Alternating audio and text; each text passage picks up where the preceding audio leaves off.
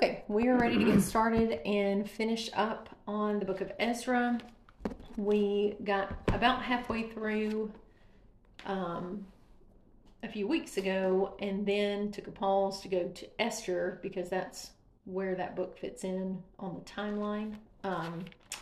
And Sherry is so much of a nerd that we have to acquiesce and stay to the timeline. So now I'm very appreciative about that because books like Esther, Ruth, Job, where it's a little bit different in where it can fall in our Bible, as opposed to how it falls chronologically. I really like and appreciate bringing that together as far as where things happened chronologically speaking. And just a quick side note, have either of you guys attempted the chronological readings, the Bibles that do the chronological readings? Have y'all gone through that before? I have done it before, yeah. Okay. Do you like it? Is that something you appreciate? Okay. Yeah, I do like it. I think after this year I may give that a go. Yeah. I did the one on the U version. You can go through and just pick whatever reading you want. You can say chronological. Yeah. And I didn't even think about that one having the... Which is kind of nice because it puts the Psalms in where they think it probably, Yeah. I mean, some of them you don't know, but right. It puts things like that. Okay. It's like, okay, well now we're going to read this Psalm because this is David's Psalm and it's in the David section. So that's really nice. Mm-hmm. Yeah. Mm-hmm. I've been very intimidated by it, and so I haven't done that yet. So I was just curious what y'all thought. Okay. Mm-hmm. All right. So just a quick recap of where we left off in Ezra. So the first 6 chapters are actually not dealing with Ezra, but we've got, I guess, is this the first wave, Sherry, that's coming back from captivity? Do I have that right? Under Cyrus or... In the first 6 chapters, yes. Yes, right. Well, okay. Well, yes. Okay. Right. Not my brain. Sorry. Okay, so that's we've got the first half of Ezra where it is. Oh, why am I drawing? Zerubbabel. Thank you. I was like, it starts Joshua. with a Z. Yeah. Yes. So they are bringing kind of that first wave back to Jerusalem, and then we had the back and forth on them stopping and restarting, and we had a couple of prophets come and kind of remind them to get back about the work, and they did. And so now, as we're entering the second half, we are going to be focusing more on Ezra and that work. And so that was something that when we were reading through, or when I was reading through this first time, I was like, oh, I forgot how far into the book it is before we actually see Ezra. So that was kind of a neat thing. Yeah. Okay, well, I'm going to get started on chapter 7, and we'll try to squeeze this into an hour or less. So we'll get rolling here. All right, so Ezra chapter 7. Now after this, in the reign of Artaxerxes, king of Persia, Ezra the son of Sariah, son of Azariah, son of Hilkiah, son of Shallum, son of Zadok, son of Ahitub, son of Amariah, son of Azariah, son of Marioth, son of Zerahiah, son of Uzai, son of Bukai, son of Abishua, son of Phinehas, son of Eleazar, son of Aaron, the chief priest. This Ezra went up from Babylonia.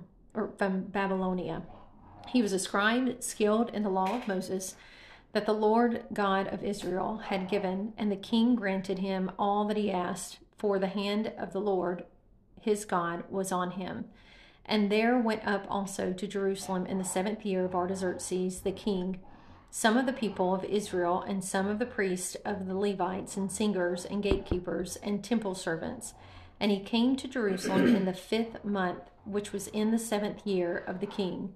For on the first day of the 1st month he began to go up from Babylonia, and on the 1st day of the 5th month he came to Jerusalem, for the good hand of his God was on him. For Ezra set his heart to study the law of the Lord, and to do it and teach his statutes and rules in Israel.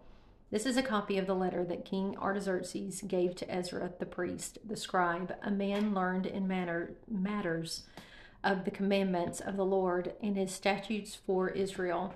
Artaxerxes, king of kings, to Ezra the priest, the scribe of the law of the God of heaven, peace. And now I make a decree that any one of the people of Israel or their priests or Levites in my kingdom who freely offers to go to Jerusalem may go with you. For you are sent by the king and his 7 counselors to make inquiries about Judah and Jerusalem, according to the law of your God, which is in your hand, and also to carry the silver and the gold that the king and his counselors have freely offered to the God of Israel, whose dwelling is in Jerusalem, with all the silver and gold that you shall find in the whole province of Babylonia, and with the freewill offerings of the people and the priests, vowed willingly for the house of their God that is in Jerusalem. With this money, then, you shall with all diligence buy bulls, rams, and lambs with their grain offerings and their drink offerings, and you shall offer them on the altar of the house of your God that is in Jerusalem. Whatever seems good to you and your brothers to do with the rest of the silver and gold you may do according to the will of your God.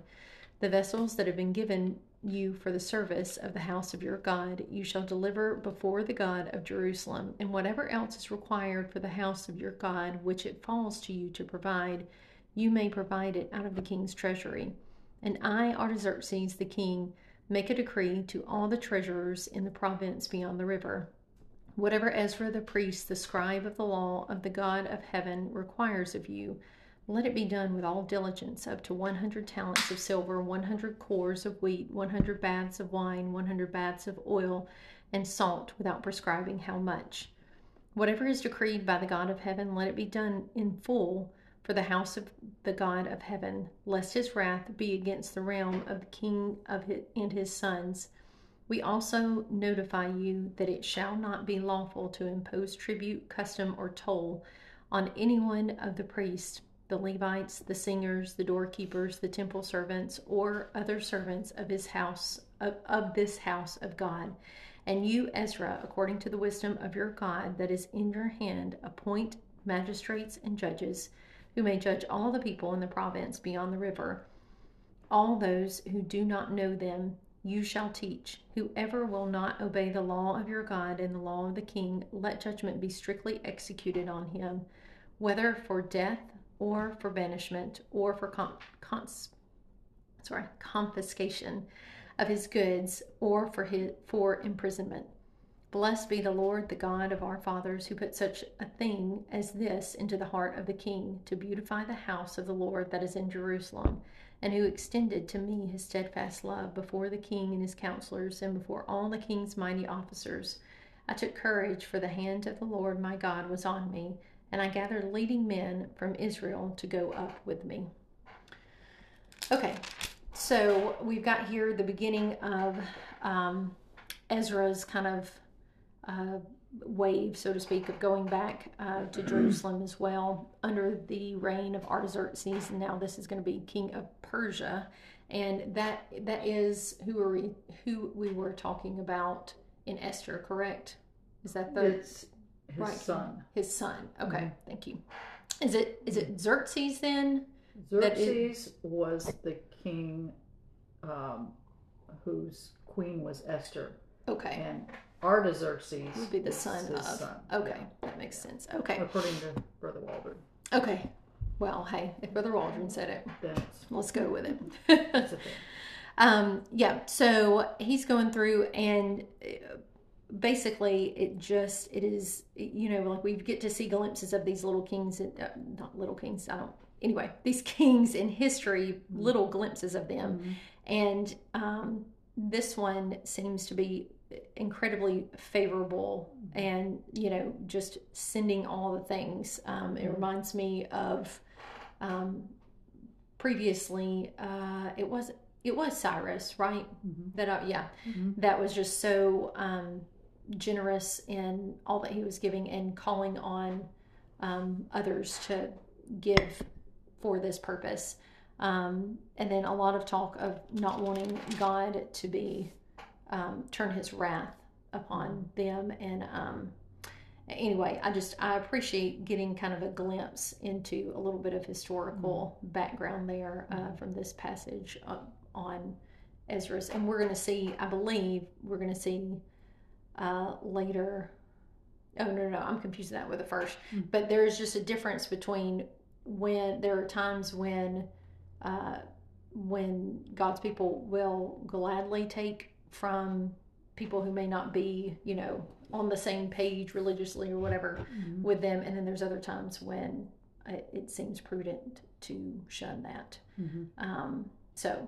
It helped me straighten out, is it Ezra that says, or am I getting confused with earlier, where he says, no, don't send any?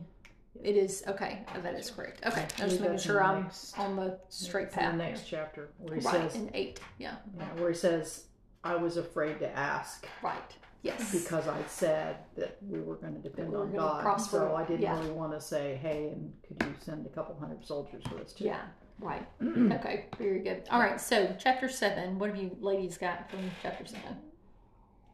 Go ahead. Yeah.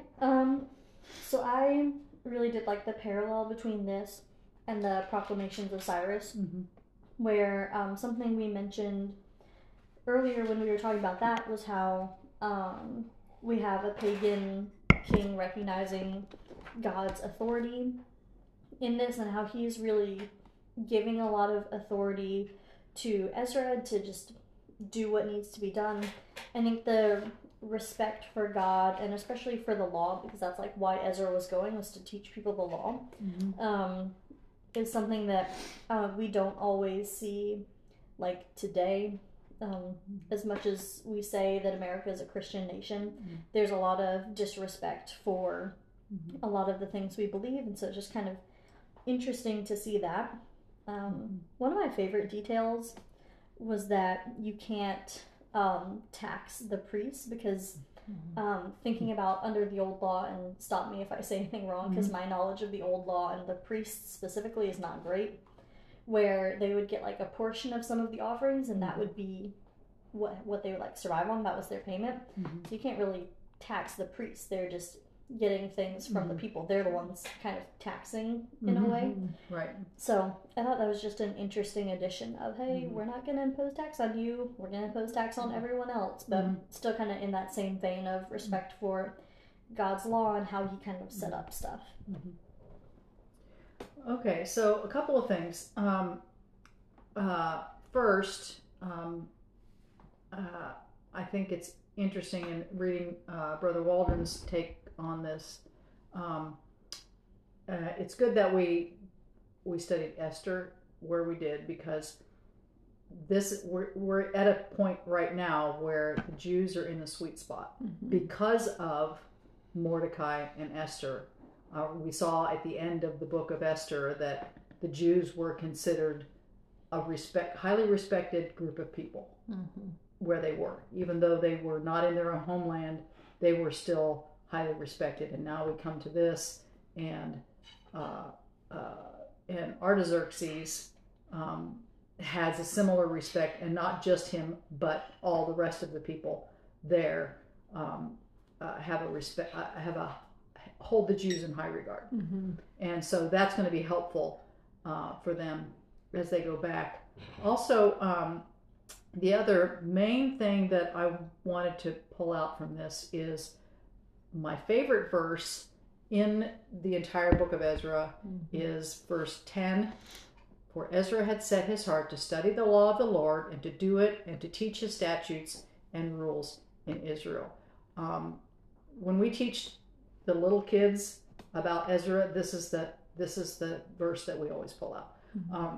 So talk about a trifecta: study, do, teach. Those three are a perfect You can't do two of them without the other one, and you can't do one of them without the other two. Like, study it, great. What does that do? Nothing. Study it and do it. Still, you're not teaching it to anyone, so what good are you? Study it and teach it, but not do it. That's called hypocrisy. Right. Do it and teach it without studying is called false teaching. Yeah. So So it really impresses me that, and I think it's here for a reason. This is the thing: you study it, you do it, you teach it. Yes. In that order, and all those three things together. You leave one of them out, it doesn't work. Well, and that, can I just pause to say Yeah. that is such a, I mean, it seems like a point in passing, but that is such a powerful point that you just made. The order of that is also important. And just to add on just a tiny bit to what you're saying, all those examples that you give where someone does one or two of those, it always ends up disastrously.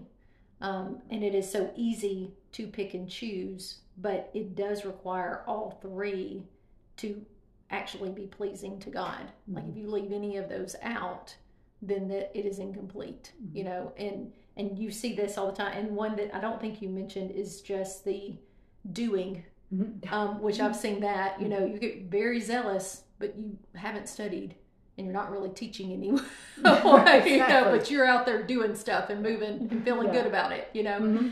So anyway, I don't mean to digress, but I just really appreciate that. And I think that is a very profound and very important thing not to look over, not just the trifecta, but also the order in which we do those is important as well. So thank you for bringing that out. Right. Was there anything else on 7? Okay. All right. Well, we're going to go on to 8 then, so that we hopefully don't run out of time. And Sherry, would you mind reading? And that's 36. Do you want to break it up, or do you want to do the whole thing? Okay. Thank you. Chapter 8. Get it up here. There we go. These are the heads of their fathers' houses, and this is the genealogy of those who went up with me from Babylonia in the reign of Artaxerxes king. Of the sons of Phinehas, Gershom. Of the sons of Ithamar, Daniel. Of the sons of David, Hattush. Of the sons of Shechaniah, who was one of the sons of Parosh, Zechariah, with whom were registered 150 men. Of the sons of Pahath Moab, Eliahoenai, the son of Zeriah, and with him 200 men. Of the sons of Zattu, Shechaniah, the son of Jehaziel, and with him 300 men. Of the sons of Adin, Ebed, the son of Jonathan, and with him 50 men. Of the sons of Elam, Jeshiah, the son of Athaliah, and with him 70 men. Of the sons of Shephatiah, Zebediah, the son of Michael, and with him 80 men. Of the sons of Joab, Obadiah, the son of Jehiel, and with him 218 men. Of the sons of Bani, Shelomith, the son of Joshaphiah, and with him 160 men. Of the sons of Bebai, Zechariah, the son of Bebai, and with him 28 men. Of the sons of Azgag, Johanan, the son of Hakatan, and with him 110 men. Of the sons of Adonikam, those who came later, their names being Elphalet, Jewel, and Shemaiah, and with them 60 men. Of the sons of Bigvai, Uthai, and Zakur, and with them 70 men. I gathered them to the river that runs to Ahava, and there we camped 3 days. As I reviewed the people and the priests, I found there none of the sons of Levi. Then I sent for Eleazar, Ariel, Shemaiah, Elnathan, Jereb, Elnathan, Nathan, Zechariah, and Meshullam, leading men, and for Jorib and Elnathan, who were men of insight, and sent them to Iddo, the leading man at the place Cassaphiah, telling them what to say to Iddo and his brothers, and the temple servants at the place Cassaphiah, namely, to send us ministers for the house of our God. And by the good hand of our God on us, they brought us a man of discretion, the sons of Malai, the son of Levi, son of Israel, namely Sherebiah, with his sons and kinsmen, 18. Also Hashabiah, and with him Jeshiah, of the sons of Merari, with his kinsmen and their sons, 20.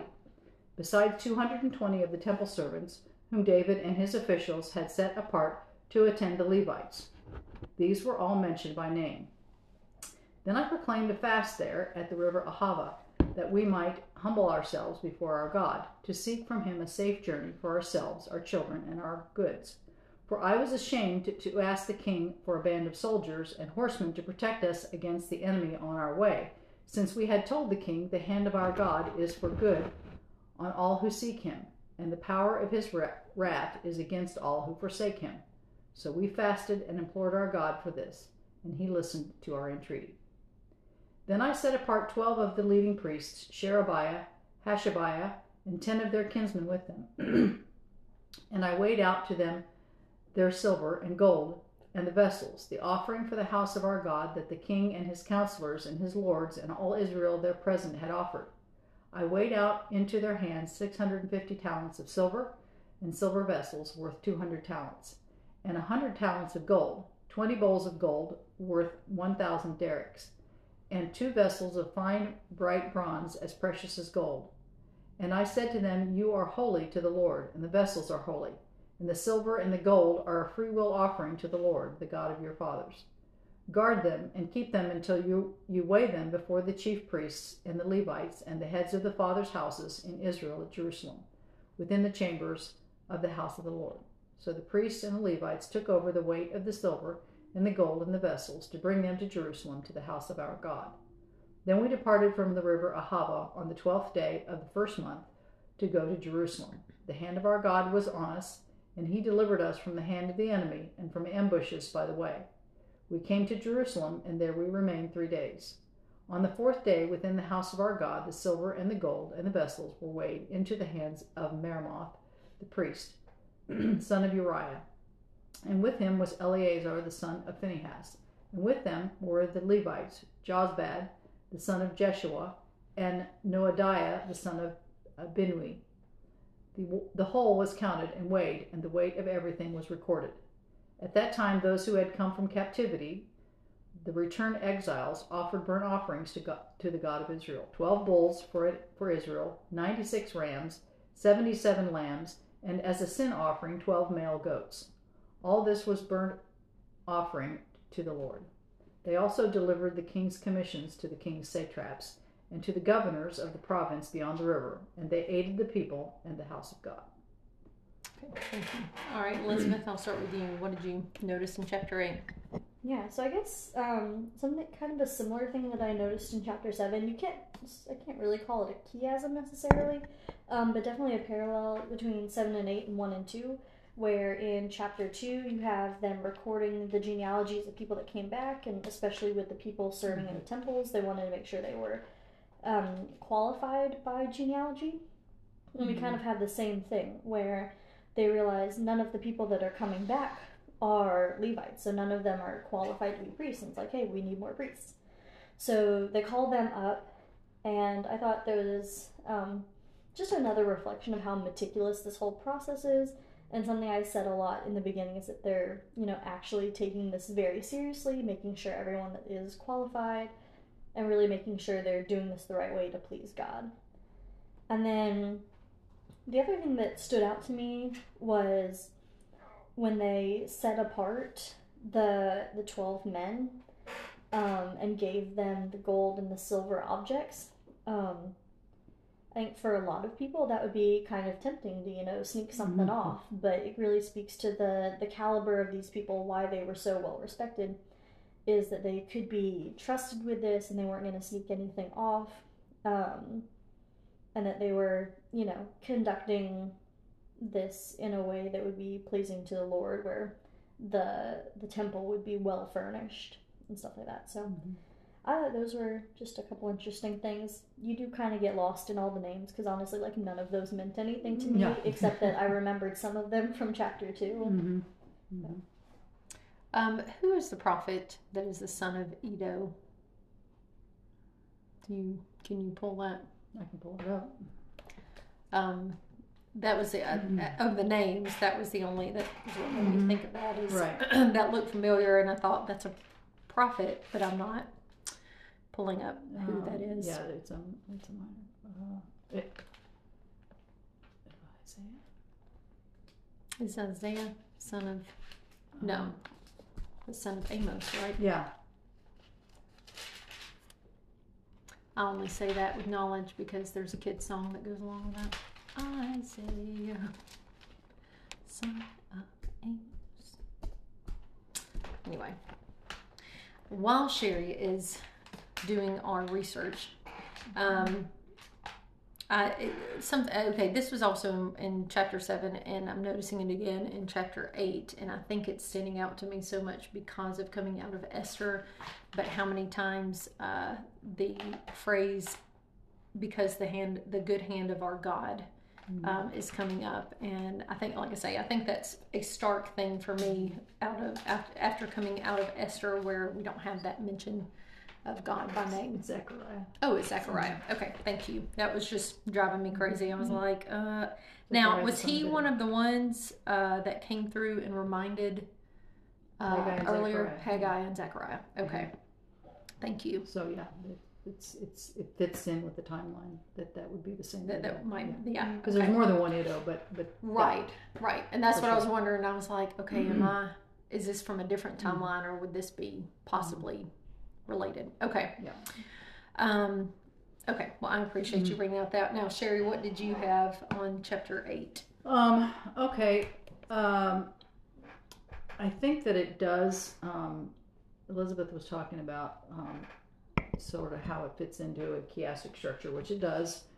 Ezra 7 and 8 are kind of the whole thing. The whole Ezra and Nehemiah is one, but then as we see a lot, there's sub chiasms in there, substructures, and so you have chapter 7 and 8, which form a chiasm, and the center of it is the list of returnees.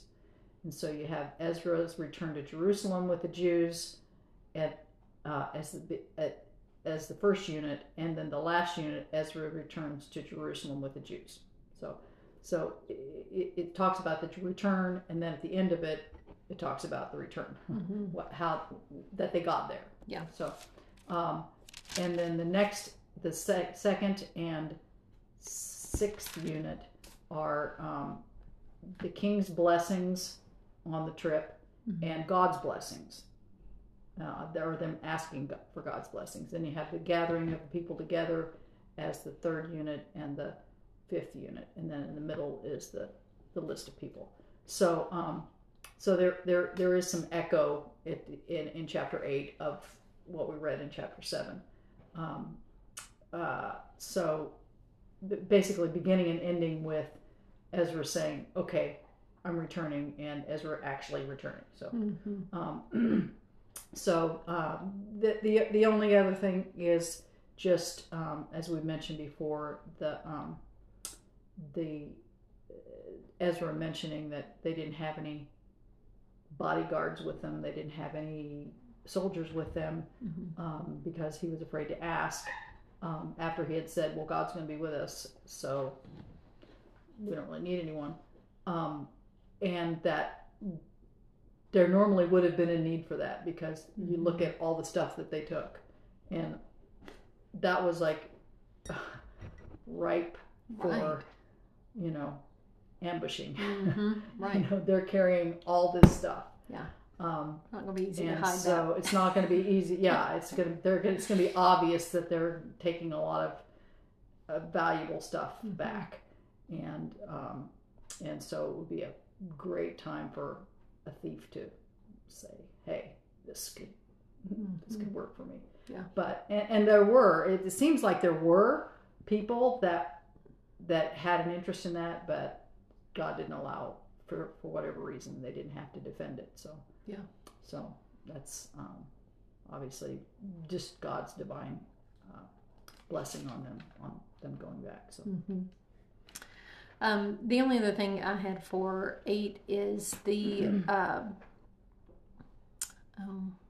and see, this is why writing it down is super helpful. Just him calling for the fast in Ahava with, it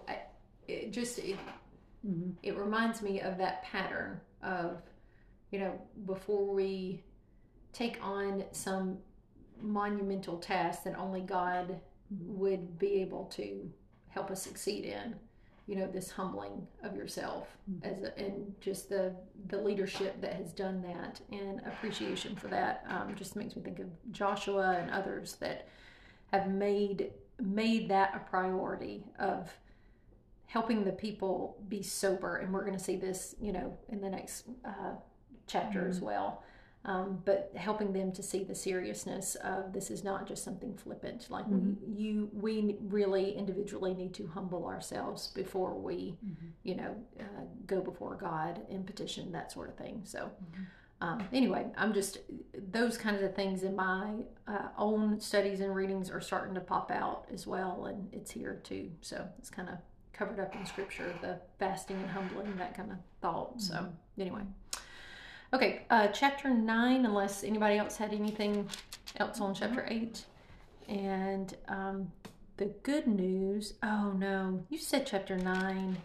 That's not the terrible one. It's 10. I'll take the terrible one. All right, if you will do 9, and then I will volunteer as tribute for 10.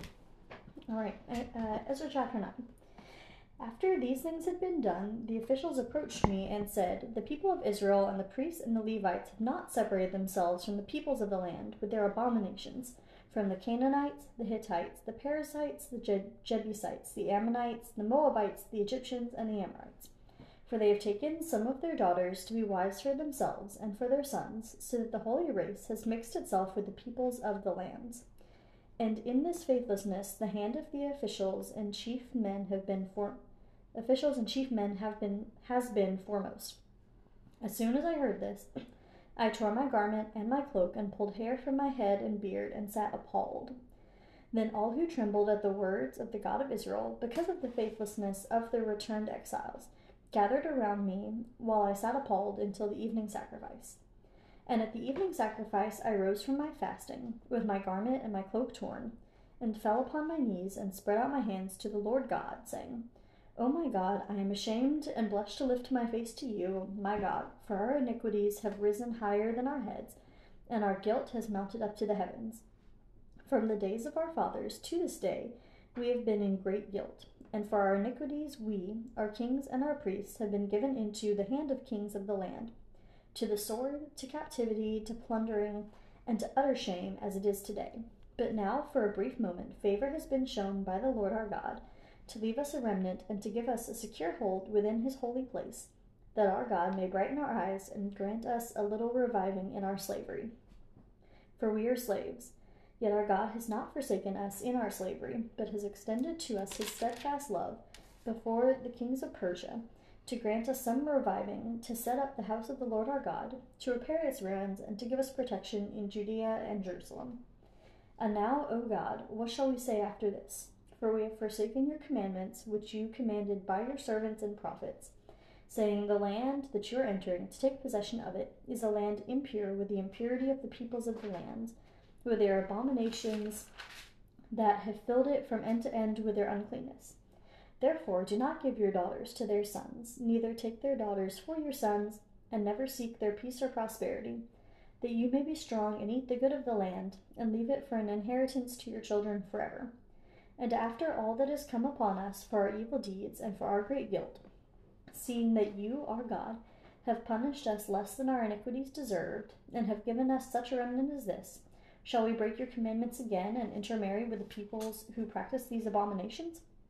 Would you not be angry with us until you consumed us, so that there would be no remnant nor any to escape? O Lord, the God of Israel, you are just, for we are left a remnant that has escaped as it is today. Behold, we are before you in our guilt, for none can stand before you because of this. Okay. Excellent. Thank you. All right, Sherry, you want to start us off with chapter 9? Just a couple of things that stand out. The fact that Ezra offers this prayer as if he's guilty of it, which he's not. Right. Stands out to me. Like he's taking responsibility for a sin that is not his. Give me your hot take on that, Sherry, because I've got thoughts, but go ahead. Daniel does the same thing. When he prays for them to be able to go back at the end of the 70 years, he talks about how the people had sinned, and he includes himself in that group. It's like sort of guilt by association, like, and I don't think there's anything necessarily wrong with it. I think it's a matter of just sort of the buck stops here type thing. I'm taking personal responsibility for this. I know that I didn't personally do this, but the people that I brought back did, and I'm sort of responsible for that. And so I think it is. I think it's profound that he does do that. Verse 3 and 4, he pulls out his hair and sits in distress while the people gather around him. So I think that it's an example to the people of how you should prostrate yourself before God. And so that is effective, because they all gather around him and they're like, oh wow, we really messed up. Look what Ezra's doing, and we can't comfort him unless we just take care of this problem. It's also in contrast to, and it just speaks to like different personality styles, I guess, different ways of different leadership characteristics. And we're going to see Nehemiah pull out other people's hair. So there's got to be a chiasm or something there. I can't work it out. You haven't broken that code yet.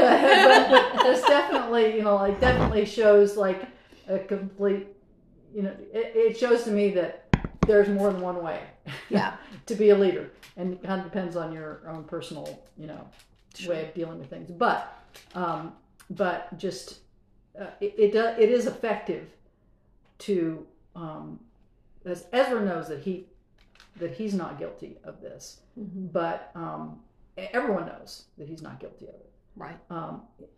Everyone involved, him, God, the people that see. But it is effective, I think, for him to take responsibility and for them to see that, okay, we need to do something to assuage Ezra's distress over this.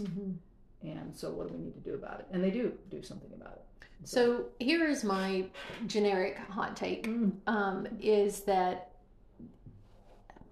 so I have seen, different scenarios where, preacher will come in and, see all the problems with this congregation, and there is, and it could go both ways. A congregation can say, oh, well, here's all these issues with that preacher, where there's almost an arm's length in either direction, right?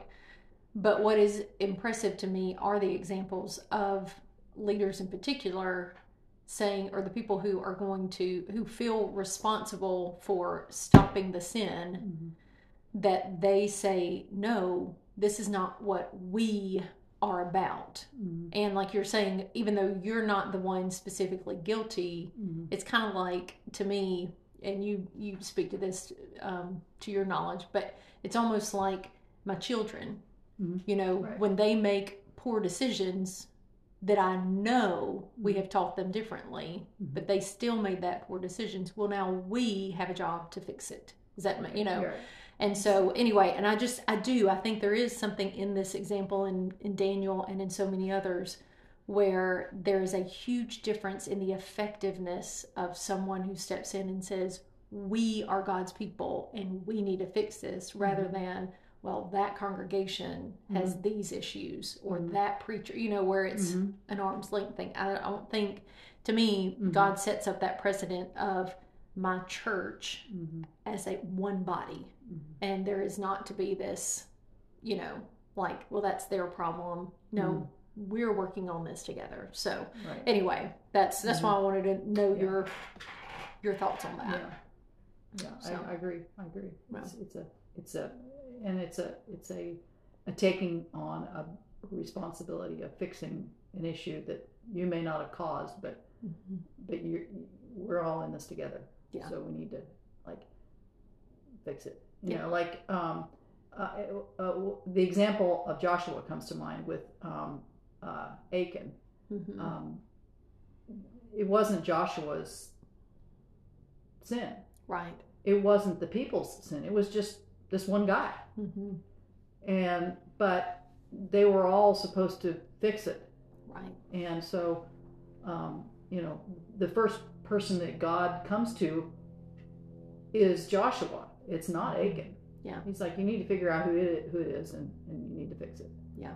And so Joshua, you know, takes on the responsibility of finding out who it is, and talks about it as if, you know, we have sinned as a people because of this, and so we need to fix this before we can move on. And I think it's the same sentiment. Yeah.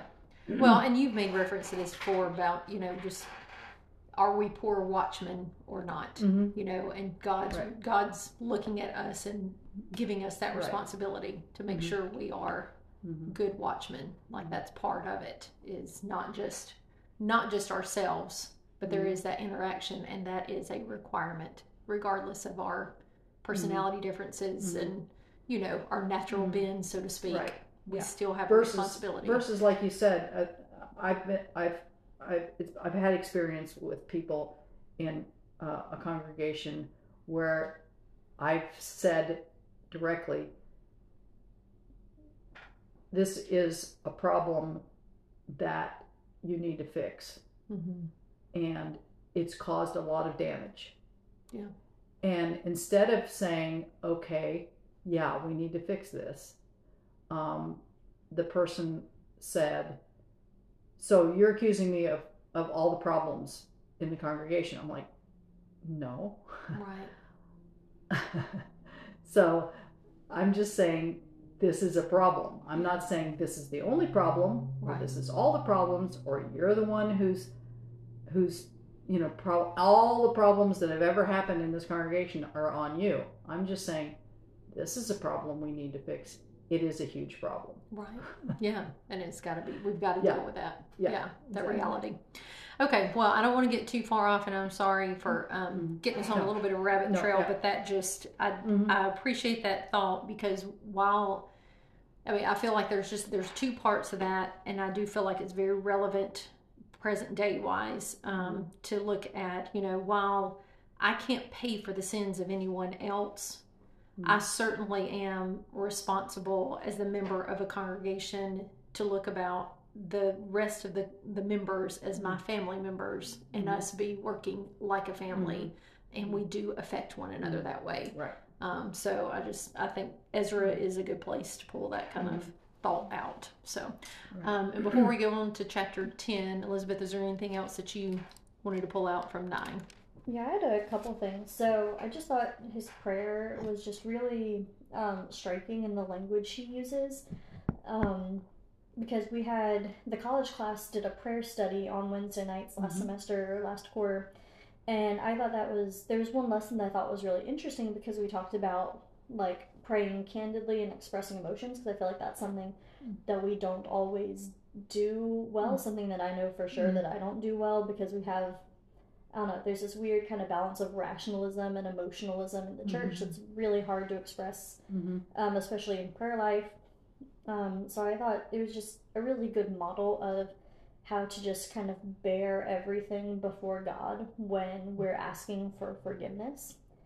And then within that, I think remembering the former sins of the nation of Israel reminded me a lot of chapter 5, when they're writing the king, writing a letter to whichever king it was at the time. It was like, hey, we were over in Babylon because we messed up and God punished us, but now we're heading back because God has had favor on us and on your king. And I think for us today, that's important to study stuff like Ezra, to study the Old Testament and really kind of know what kind of sins people have fallen into before. This is why I love history, because you know, you learn from the past, or else you're going to repeat those mistakes. So I just think it's a really good example of this, where Ezra knows, he studied the law, he knows intermarriage was what got us into trouble last time. We're definitely not doing it this time. So I think that's meaningful. Okay, and very quickly, I know this is me wimping out. I am going to read through verse 17, and I would encourage, if you are listening to this on your own, please finish out the chapter. But just for sake of time, to be able to go over chapter 10, I'm going to read, because I don't want to not read chapter 10, but I'm just going to go through verse 17, and then we'll make commentary after that.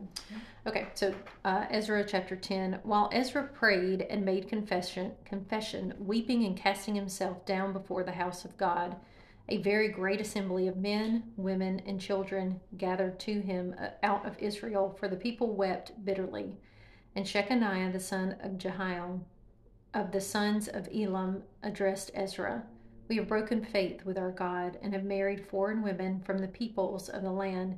But even now there is hope for Israel in spite of this. Therefore, let us make a covenant with our God to put away all these wives and their children, according to the counsel of my Lord, and of those who tremble at the commandment of our God. And let it be done according to the law. Arise, for it is your task, and we are with you. Be strong and do it. Then Ezra arose and made the leading priests and Levites and all Israel take oath that they would do as had been said. So they took the oath. Then Ezra withdrew from before the house of God and went to the chamber of Jehohanan, the son of Eliashib, where he spent the night, neither eating bread nor drinking water, for he was mourning over the faithlessness of the exiles. And a proclamation was made throughout Judah and Jerusalem to all the returned exiles, that they should assemble at Jerusalem, and that if anyone did not come within 3 days by order of the officials and the elders, all his property should be forfeited, and he himself banned from the congregation of the exiles. Then all the men of Judah and Benjamin assembled in Jerusalem within the 3 days. It was the 9th month, on the 20th day of the month, and all the people sat in the open square before the house of God, trembling because of this matter and because of the heavy rain. And Ezra the priest stood up and said to them, You have broken faith and married foreign women, and so increased the guilt of Israel. Now then, make confession to the Lord, the God of your fathers, and do his will. Separate yourselves from the people of the land and from the foreign wives. Then all the assembly answered with a loud voice, It is so. We must do as you have said. For the people are many, and it is a time of heavy rain. We cannot stand in the open. Nor is this a task for 1 day or for 2, for we have greatly transgressed in this matter. Let our officials stand for the whole assembly. Let all in our cities who have taken foreign wives come at appointed times, and with them the elders and judges of every city, until the fierce wrath of our God over this matter is turned away from us. Only Jonathan the son of Asahel and Jaziah the son of Tikva opposed this, and Meshullam and Shephethai the Levite supported them. Then the returned exiles did so. Ezra the priest selected men, head of fathers' houses according to their fathers' houses, each of them designated by name. On the first day of the 10th month they sat down to examine the matter, and by the first day of the first month they had come to the end of all the men who had married foreign women. Okay, there is a lot packed in there. Sherry, would you like to get us started? Okay. I think I agree that we don't need to read the names of all of the people, but I think it's significant that all the people's names are written down. Yes. Because a lot of times we don't like to call people out individually. Mm-hmm. But these people were all called. It's not just the names of the returned exiles that are written down. These are people to be praised, and here's all these people. But here's a list of people who actually were guilty of this. Mm-hmm. And so calling him out, instead of just saying, okay,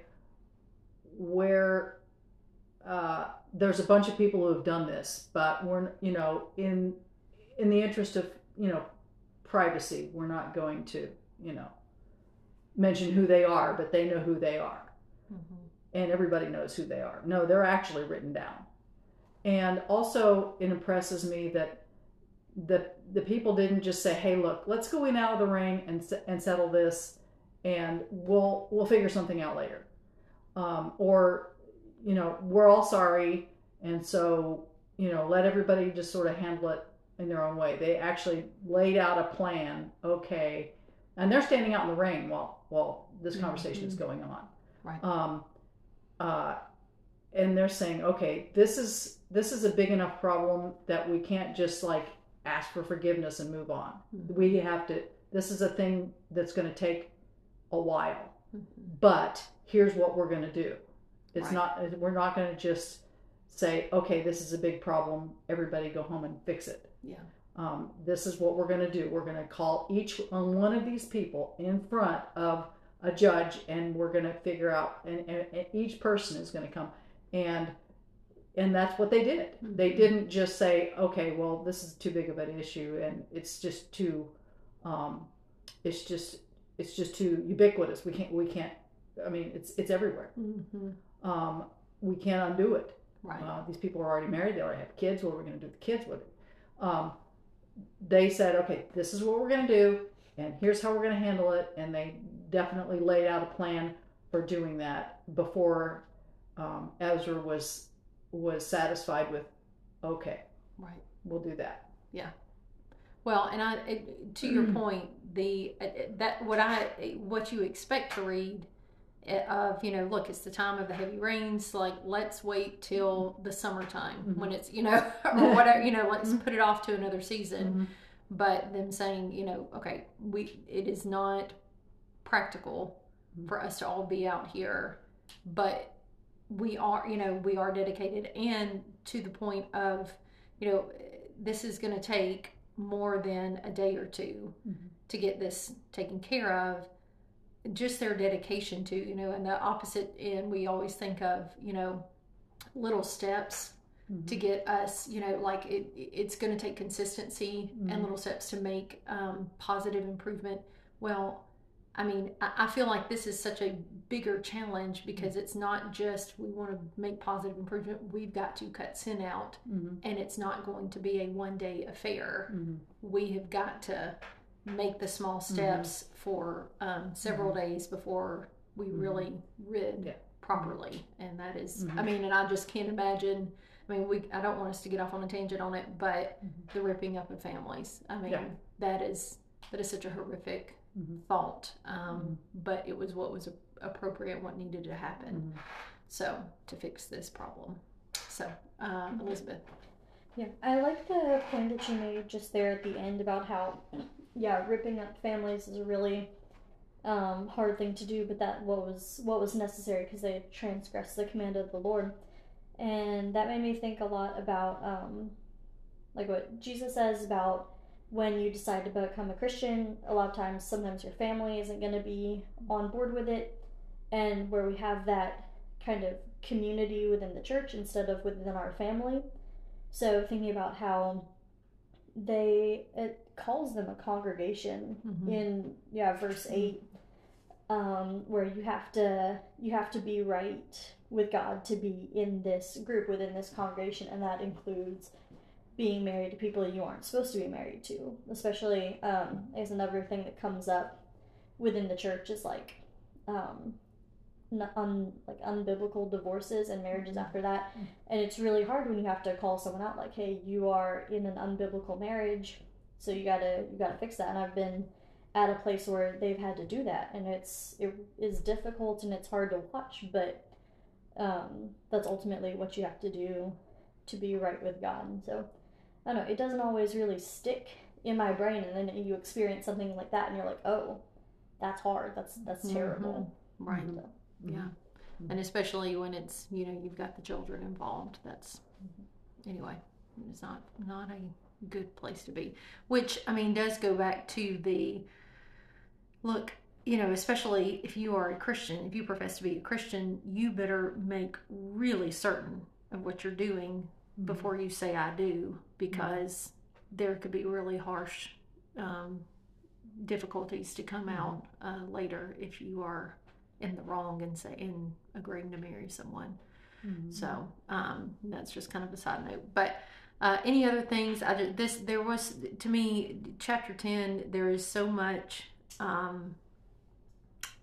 so much that penetrates personally to me in 10 of Ezra's reaction. You know, the people coming in. Sherry, you've already kind of alluded to this already.